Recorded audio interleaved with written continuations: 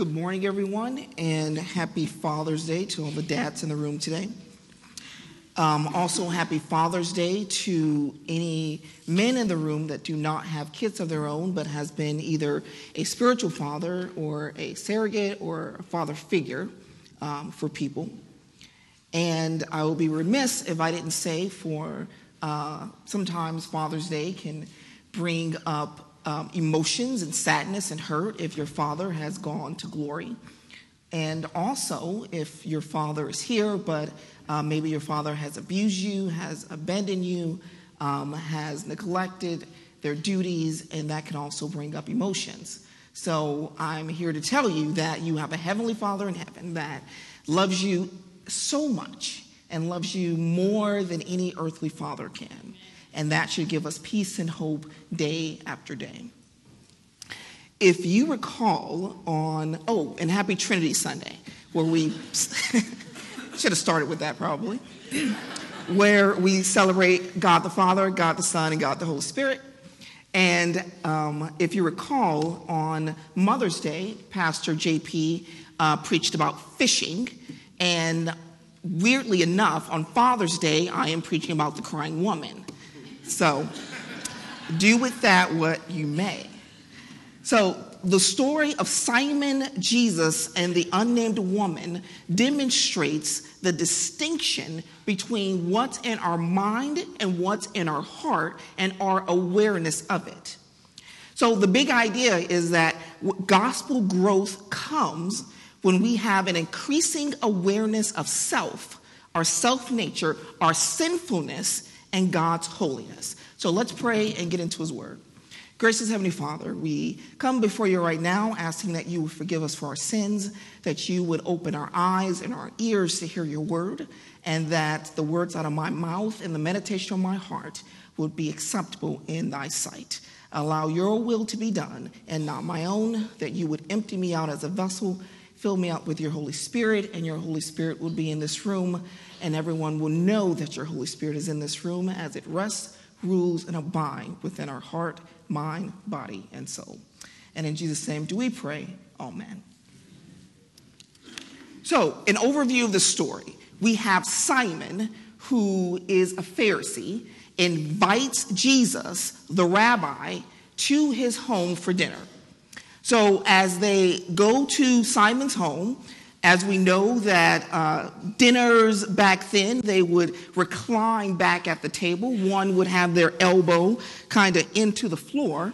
And prior to the meal being served, we have this unknown woman who Simon refers to as the sinner, heard that Jesus is in town, comes into the house, comes into the courtyard, and she stands behind him and begins to weep.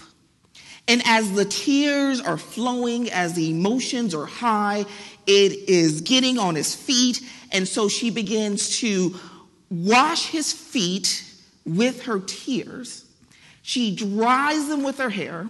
Then she has this most expensive bottle of alabaster oil that she anoints his feet with.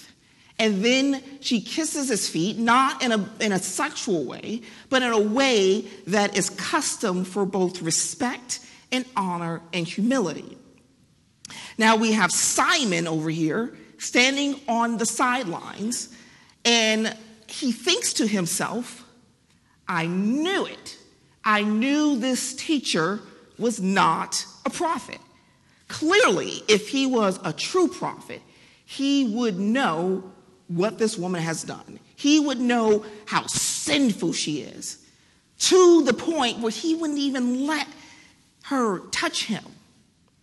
Jesus, being the God of all things, Jesus knowing all thought, if you look closely at the scripture, it said that Simon thought to himself. These are things that were not uttered aloud. But yet Jesus knew what was in his heart. So therefore, he said, Simon, allow me to tell you a parable. And Simon, of course, said, yes, teacher, teach me. And so Jesus gives them the parable of those who had owed money to someone. In fact, actually, let's put some names to them. Let's say Let's say Pastor Brian owes me $100. Since JP is the lead pastor, we'll say he owes me $1,000. And since both of them are preachers, they can't afford to pay me. So being the good guy that I am, I'm going to wipe their debt clean. And so Jesus asked the Pharisee, which one of them do you think would love more? And he said, well, of course, the one that had the bigger debt that you have forgiven would of course loves more. And so then he just kind of he gets in there to Simon and say, look, you invite me over to your home. You did not kiss me when I come in, which was a custom. They would put their hands on their shoulder and kiss one cheek and kiss the other. He said, when I sat down, as I've been walking the dusty roads and the soles of my feet are just entwined with string, so he doesn't even have shoes on, so his feet's dirty, and so it's custom that when you have a guest coming to your house and no other guest than Jesus himself, that you would pour a little bit of cool water on my feet to wash them. And then the third type of hospitality, that you would take something that smells good, something that was sweet to the nose, and you would gently put it on my head. But Simon, you didn't do any of that. But this woman who heard that I was in town barged in front of everyone, and she just weeps as she has a self-awareness of her sinfulness. And as she weeps, she gets down on her knees to wash the Savior's feet, to anoint them, to kiss him. And Jesus said that she has been doing this ever since she came. The first thing that we're going to talk about is the art of seeing. From Simon's vantage point, all he saw was this prostitute. Now, we know that she wasn't a criminal, because if she was a thief, they would not have let her into the home. But she was known by everyone in town. Well, most likely she was a prostitute. Women who were single, unmarried, and illiterate would typically not have many means to live off of.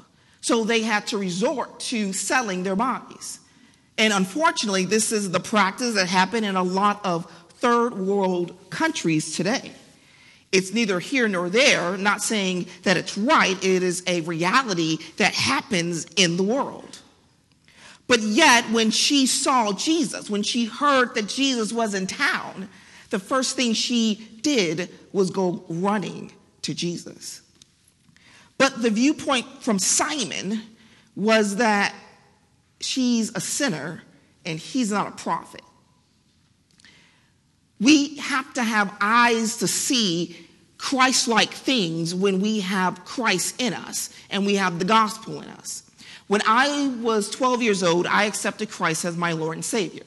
When I was 13 years old, I felt the calling to preach. And I remember going to my youth pastor, telling him that what was on my heart, and he set up a meeting with the senior pastor, the Reverend Charles E. Young. I remember there was a Sunday morning, and Pastor Young was reclining back in his chair in his office. He had a small portable black and white television. He was very much a lover of baseball. And when the Dodgers were playing during service, he would take his sweet time getting to the pulpit. And so as we are sitting in his office, and he has heard from my youth pastor that I think I'm called to preach, he wants to know more about this calling. And so I talked to him about God is my Savior, and I want God to be the Savior of everyone. And I feel this passion, this fire burning inside where I want to preach the gospel. So he said that they would set a time on a Sunday afternoon in about 3 weeks at 3:30, and that I could preach my first sermon, and that the elders and the congregation and they were basically looking to see if I showed significant evidence that I was called to preach. And so I did, and I think I literally preached for about 90 minutes. And he said, of course, you're called to preach because you are long-winded, like most preachers.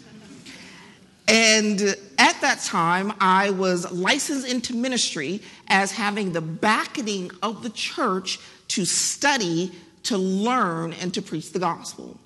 And so for 2 years, I would go around and I would preach at the Pentecostal church, the Church of God in Christ. We were missionary Baptists, and I would preach at the Southern Baptists, and I would preach at the American Baptists and the Northern Baptists, and the Baptists just keep going on and on. But they needed Jesus. And after 2 years of studying, after 2 years of preaching, after 2 years of just saying, I am all in for Christ, I went back to him and I said, I'm ready to be ordained. And he said, what do you know about ordination? And I said, unless I'm ordained, I'm not able to both serve communion, marry, and baptize people. And as people are coming to Christ, I want to have the privilege and the honor of journeying with them, of being on their journey and serving their first communion and baptizing them.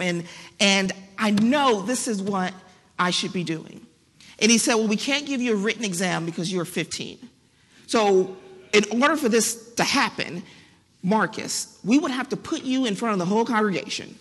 And you would be asked questions that from the elders, we would call the delegates from the Missionary Baptist Convention, and you would have to pass a verbal oral test in front of people because people would have to see that you were called to preach and that you knew biblical doctrine. So I said, let's do it.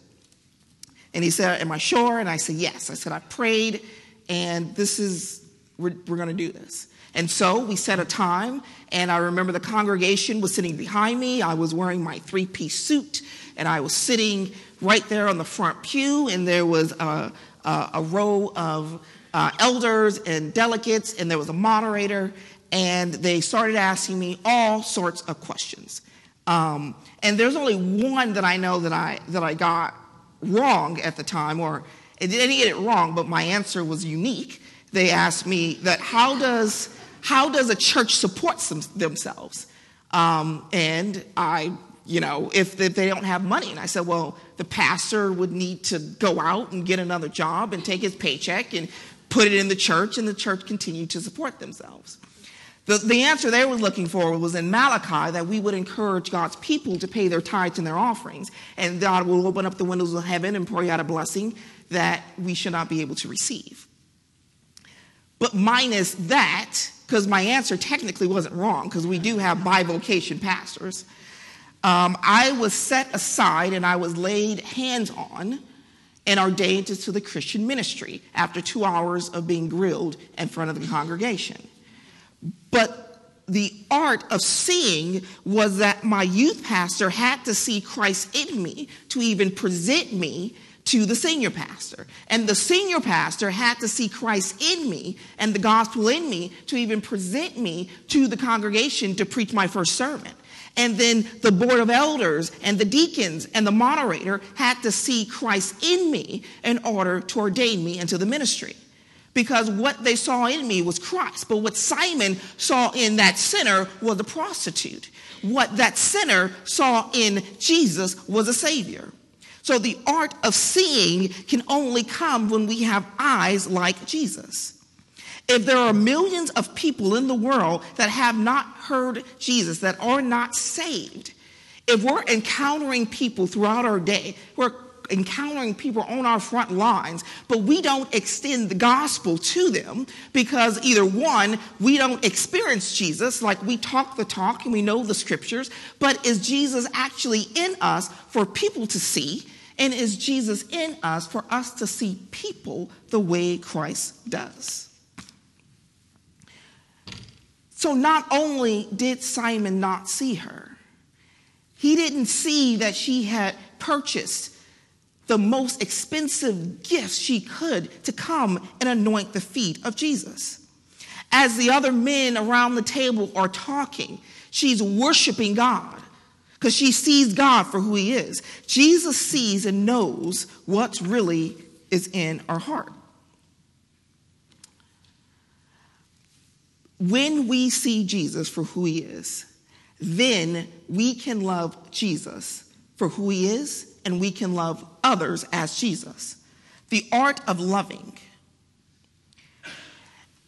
As Jesus described the parable of the one that would love him more, we realize that when we self-reflect, when we understand our own sinfulness, one of the things that was happening with Simon is that he was blinded by his own pride, and he was blinded by his own sin. He could clearly see the sins of this woman. He could clearly see, and so therefore he was judging. How many of us have a hard time seeing our own sin or justifying our sins? We all have our blind spots that typically leads us to judge others. But when we love Jesus, when we're in his presence, do you think Simon should have been down at his knees worshiping, praising God? Absolutely. He was in the presence of our Lord and Savior, Jesus Christ. Deuteronomy 6:5 says, love the Lord your God with all your heart, with all your souls, and with all your strength. John 4:23, yet a time is coming and has now come when the true worshiper will worship the Father in spirit and in truth, for that is the kind of worshiper the Father seeks. Do you worship God in spirit and in truth? Is the gospel so entwined? Is the good news of Christ so entwined in you that when you see someone repenting of their ways, that you would rejoice, that you would be glad that someone else has been admitted into the kingdom of heaven? Remember the parable about the two sons and the ones that went away that got his inheritance, but yet when he came back, it was the older son? He did not rejoice. He was upset. He said, Father, I didn't go anywhere. I didn't spend any of my money. I stayed here. But yet you're embracing that person. Sometimes that is us. When we see a sinner doing well because they've repented and accepted Christ as their Lord and Savior. God wants us to love him lavishly. Not the stuff that we do on Sunday mornings and comes and maybe we serve the coffee or maybe we teach a Bible study class. He wants to be Lord of our life. He wants us to see people the way he sees people. Therefore, for us to love people the way he loves people. Because he knows that our sin, that he's bigger than the sin and the struggle and the brokenness and the pride and the blindness that captivates our lives sometimes.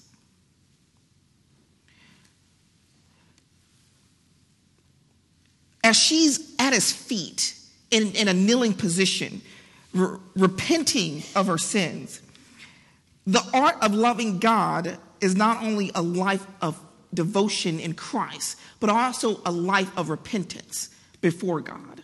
Because as we read our gospel and we grow in God's word, it propels us to want to repent of our sins. And not just the sins that we know we should repent of, like, lying and gossip, but the sins that we so easily ignore, like lust or pride or pornography or neglect for your family or neglect for your kids or gambling or drinking too much or using drugs or cheating on your wife. Maybe not cheating in a physical way, but maybe cheating in an emotional way. Things that we do that we think no one knows, but yet God knows because God knows our heart.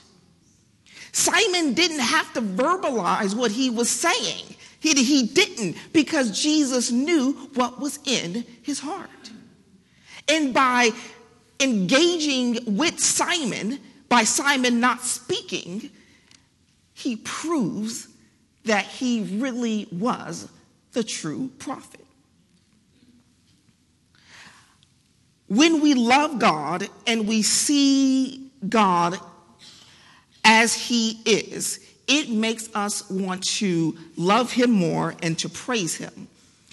2 Samuel 6:14, David loved the Lord so that he danced before the Lord with all of his might to the point his clothes fell off. Not saying we should do that in the modern day, just putting it out there.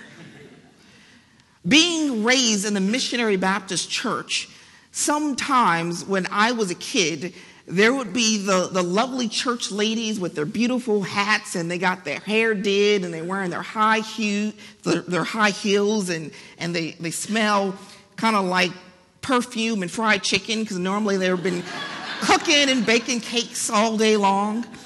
And sometimes, they get slain in the spirit, and I would see them running up and down the aisle, and the hat goes here, and the sweat and got the curls going out. And sometimes you think, man, are they doing that for a show? But then you talk with them, and you talk to the mother, you talk to the church lady, and you realize that God has been good to them, and that there is a story behind their praise. So when they think of the goodness of the Lord, it does make them want to shout. It does make them want to wash the feet of Jesus. It does make them want to love more and to care more, to forgive more and to serve more.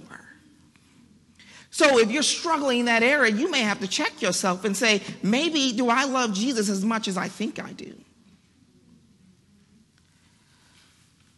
Then there's the art of forgiveness.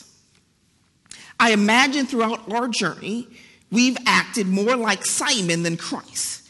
We see love. We forgive people based on our view of them.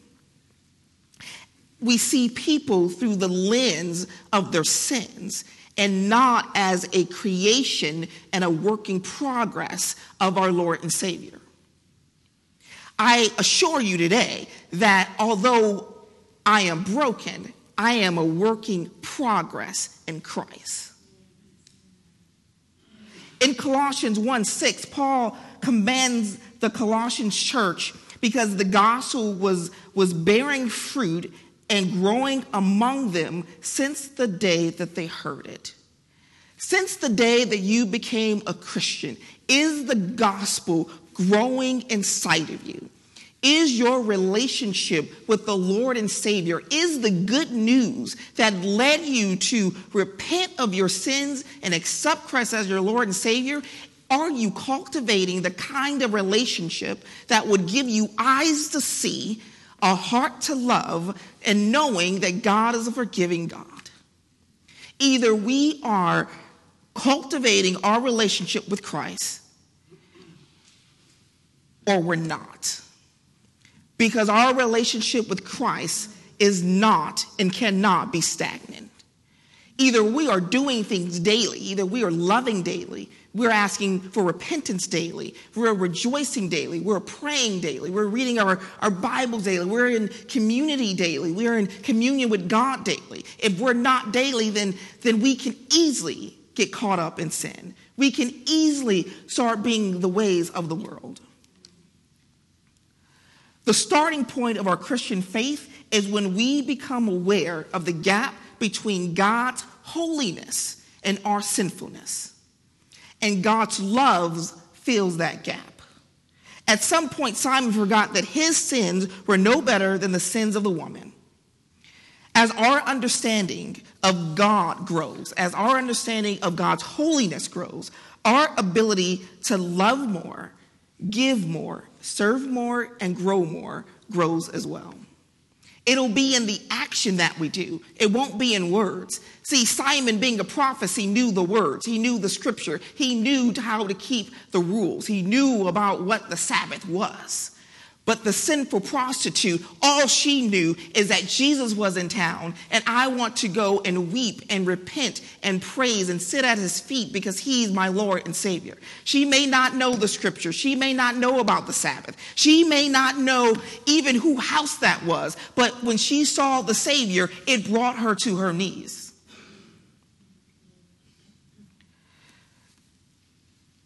The significance difference between the woman and Simon is not that one was the worse sinner than the other, but that one realized that the true need and reality of Christ, that Christ, we need Christ in all that we do.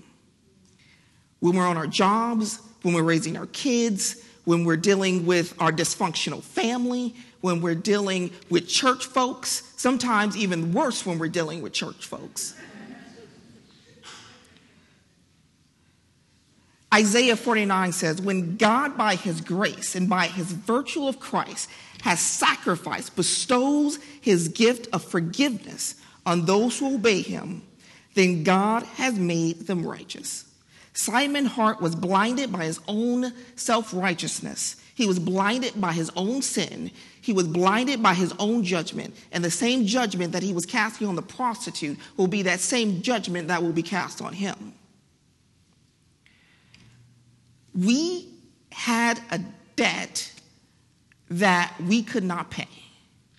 And Jesus paid a price that he did not owe. She came to Jesus loving him lavishly, washing his feet, giving him alabaster oil that was worth a whole year's salary, approximately 15,000 pounds. And she didn't care because it was the Savior. She stood in the middle of that dining table, crying, weeping, washing his feet, confessing her sins as people around her were judging her, were pointing at her. Yet sometimes the most righteous person can't even come to Christ. Look at when Jesus came to his disciples and said, who do men say that I am? And they said, well, some say you're John the Baptist, some say you're Elijah, some thinks that you're Jeremiah, you're some kind of prophet. Look at Nicodemus. Nicodemus, like, I want to be born again, but yet he went to find Jesus in the middle of the night so no one would see that he was searching for the Messiah, that no one would see him talking to Jesus. You can't be ashamed of your faith. You have to love God in spirit and in truth. Christ wants us, he wants a worshiper that worships him, that wants to know him, that wants to take on Christ in their life so we can love one another. The art of seeing happens when we accept Christ, and the art of love happens when we have Christ in us. Although she was a prostitute, she loved God with everything that she possibly had to love him with. Some of you have much, whether it's money, property, wealth, degrees, and yet you don't show your love for God. I'm not pointing fingers. I don't know who they are. You know what's in your heart. And let me tell you this, and God knows what's in your heart as well. After I was ordained, one of the things that Pastor Young told me, he said, you can fool some of the people some of the time, but you can't fool all the people all the time. If you have Christ, hallelujah, but if you don't, have mercy upon you. Because there's nothing worse than playing church before God. Simon knew the rules. Simon, he knew what to say. But he didn't have good intentions when he invited Jesus over. He didn't have good intentions when he said that Jesus wasn't the true prophet. He did not have good intentions when he looked at the woman and he judged her. Yet, when she came over, she spoke no words. Everything she did was by her action. So she spoke no words, but yet she was heard. This whole story is about the gospel. This whole story is about the good news in Jesus Christ. The good news that should be in our heart and the good news that we should be extending to others. What lies in our heart if it's not the gospel? Where is your heart today? What's in your heart today? In closing, look at verse 47. It says that Jesus said, I tell you, her many sins have been forgiven. The Lord said her many sins had been forgiven. Not one, but she had many sins, more sins than the ones that they know, but yet they were forgiven. Do you see that the way to justification, the way of appreciation, God's mercy, is not to play down our sinfulness?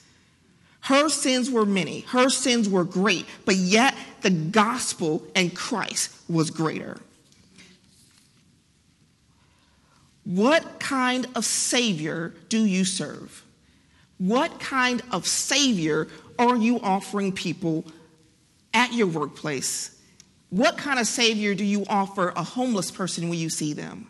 Do you judge them? What kind of Savior do you offer the person that you don't like? When you think about the cross, when you think about what must have been going through her mind as she's in a house that's not hers, that she's down at her knees and she's washing his feet and she's weeping and she's repenting and she does not care who is watching because her love for Christ was so lavish. It was over the top. And Simon just didn't get it. He was so blinded. If I was Simon, I would say, move over. Let me get down there and join you. Because that Christ that you're washing his feet was the same Christ that died for me on Calvary. It was the same Christ that was nailed to the cross and pierced in the side. And out came blood and water. That he died on the cross for my sin so I would have the good news. That I would share the good news. That I would live into that good news. And that good news would be day after day after day. Even when you don't have good news in your life. Even when you have the high blood pressure and money is not on your side. And family issues and divorce issues and everything is going on. The good news is in you. Because you know that you're going to a place one day where you're going to see your Savior. And you're going to a place one day where your Savior is going to know your name. Your Savior is going to say, you have been forgiven because you love me with all your heart, with all your body, with all your might. You can be rich, you can be poor, you can be black, you can be white, you can be whatever you want, but you have to give God your whole heart. You have to give God your whole mind, and you have to start seeing people the way Christ sees people. Because Jesus is not the gift that you hoard and that you keep. He is the gift that when you receive him, you want everyone to have him. You want everyone to know the goodness of the Lord. You want to be like David and dance. You want to be like the woman and love God lavishly. And love him lavishly when no one's looking. Love him lavishly when you're in your car. Love him lavishly. Don't be like Simon and invite him over and show him all your good stuff. Go into your closet. Go into your secret place and love God because he first loved us. Amen? Amen. Let's pray. Gracious Heavenly Father, oh, how wonderful it is that you love us so much, that you know what's in our heart, you know what's in our mind, you know what's in our soul. You know the sins that we've repented of and the sins that we're struggling with, but yet you still call our name. You still invite us to come to the cross, and as though millions and thousands have come, there is still room for one more.